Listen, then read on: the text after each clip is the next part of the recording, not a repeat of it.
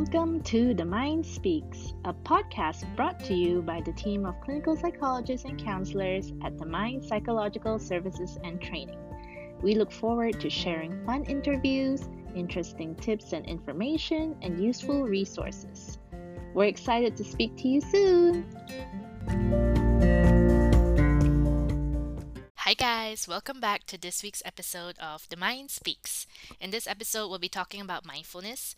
This is a word that has been thrown around a lot, but it's often misunderstood. So we'll talk about what mindfulness actually means, why it's helpful, so why we should bother with it, and super simple ways we can practice mindfulness to reap the benefits, but without adding like yet another heavy task to our ever-expanding to-do list. So what is mindfulness? A lot of people think that mindfulness and meditation are basically the same thing. Well, not really. I mean, meditation is a way you can practice mindfulness, but it's not the only way.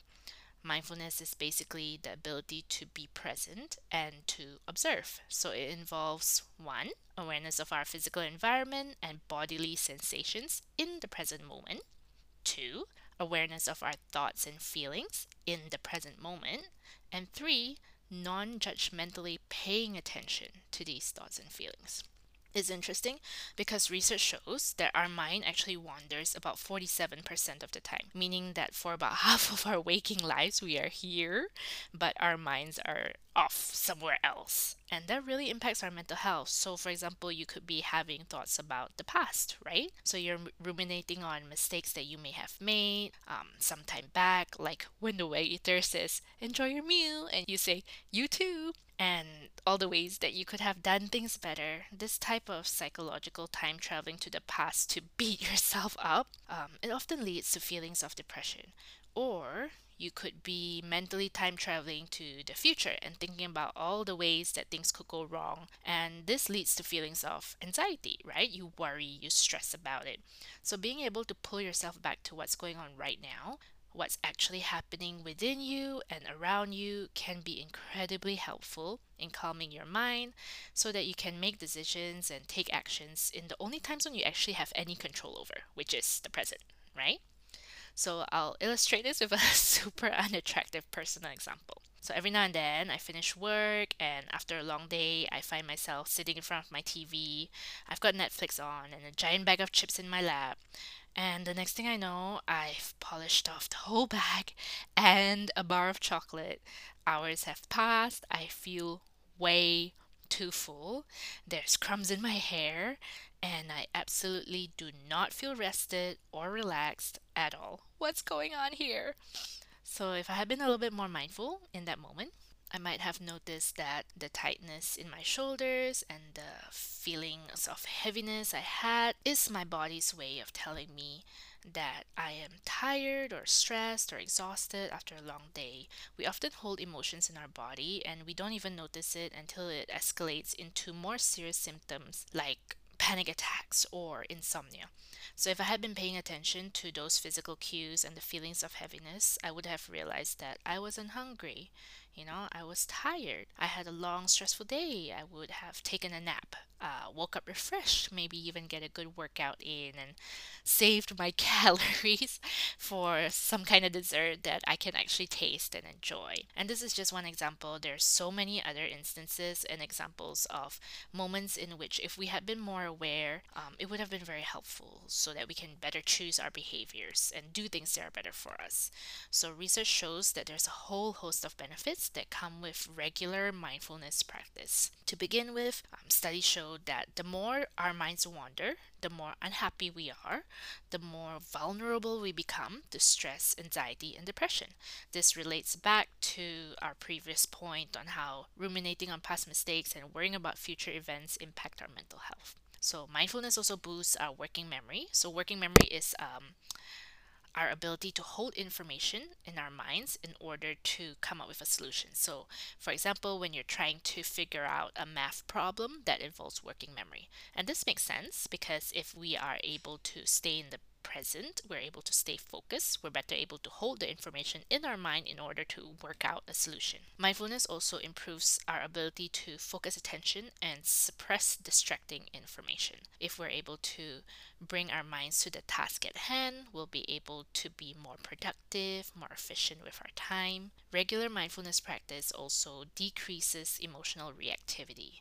This also makes sense because if we are able to observe our thoughts and feelings, we will be able to communicate them better rather than lashing out, behaving impulsively, throwing any kinds of temper tantrums, things like that, right? So, regular mindfulness practice also was found to improve cognitive flexibility. Cognitive flexibility is our ability to think of new solutions rather than trying to use all of the same methods to solve every problem, even though all the problems are different, right? So, with regular mindfulness practice, it's easier for us to take a step back and think, okay, for this situation, what can I do? How can I adapt?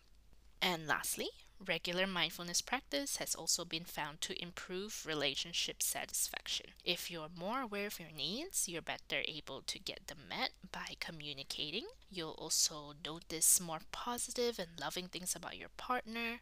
You're better able to enjoy your moments together. So it's also very beneficial to your relationship. Loads of reasons to practice mindfulness.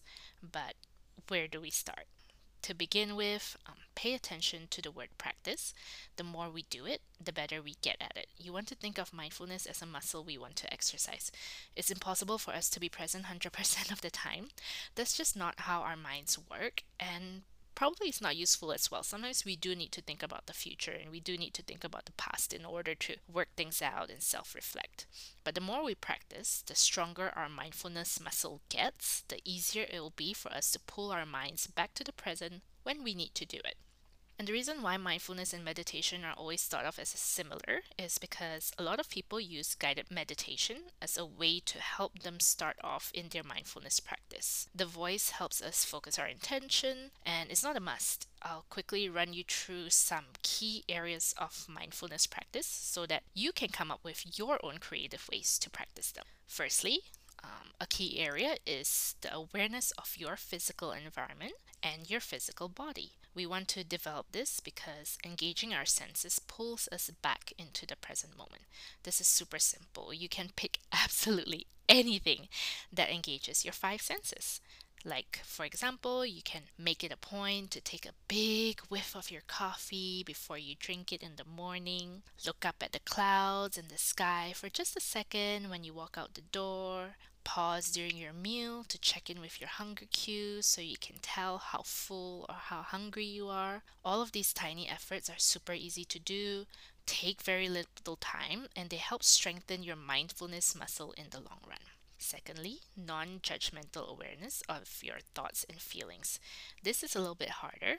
Half the time, our thoughts are so automatic, we don't even process that they're thoughts. We just accept them as facts and react to them accordingly. So, we want to be able to take a step back and observe these thoughts. We also want to be non judgmental about them, meaning we don't judge them as good or bad. For example, something I often hear people say is they have a feeling such as sadness, and to them that is bad. They immediately jump to saying that, oh, this is a bad feeling that I need to get rid of, and sometimes this can lead to impulsive behaviors just to distract from the emotions. If we can take a step back and observe them, we can either choose a more helpful way to respond to them or simply let them pass naturally. There are many ways in which we can practice non judgmentally observing our thoughts. A really nice one that I enjoy is imagining your thoughts and feelings on a sushi conveyor belt and just watching them pass on. Like, there is a I'm not good enough thought nigiri passing by on a red sushi plate. And there is a feeling of shame, maki, going past on a blue sushi plate. So this is a great exercise you can try literally at any time, but it's helpful for moments when you feel like there's just loads on your mind and you want to create mental space in order to feel less overwhelmed. Again, there are many ways to practice mindfulness. You can get creative and pick the ones that suit you in the moment. Just to give you a head start, I've collected a couple of ideas from our team on how they practice mindfulness. Hi, my name is Joanne. I'm a clinical psychologist and a wellness coach. I practice mindfulness by doing a body scan. A body scan allows me to focus on the different parts of the body to become more aware of my bodily sensations, such as any tension, tightness, or discomfort. So you can start off with either lying down or sitting in a comfortable position. Take deep breaths as you bring your attention to the top of your head. Observe any sensations at the top of your head, then slowly move your attention down to the different areas of your body. At the same time, noticing how each part feels.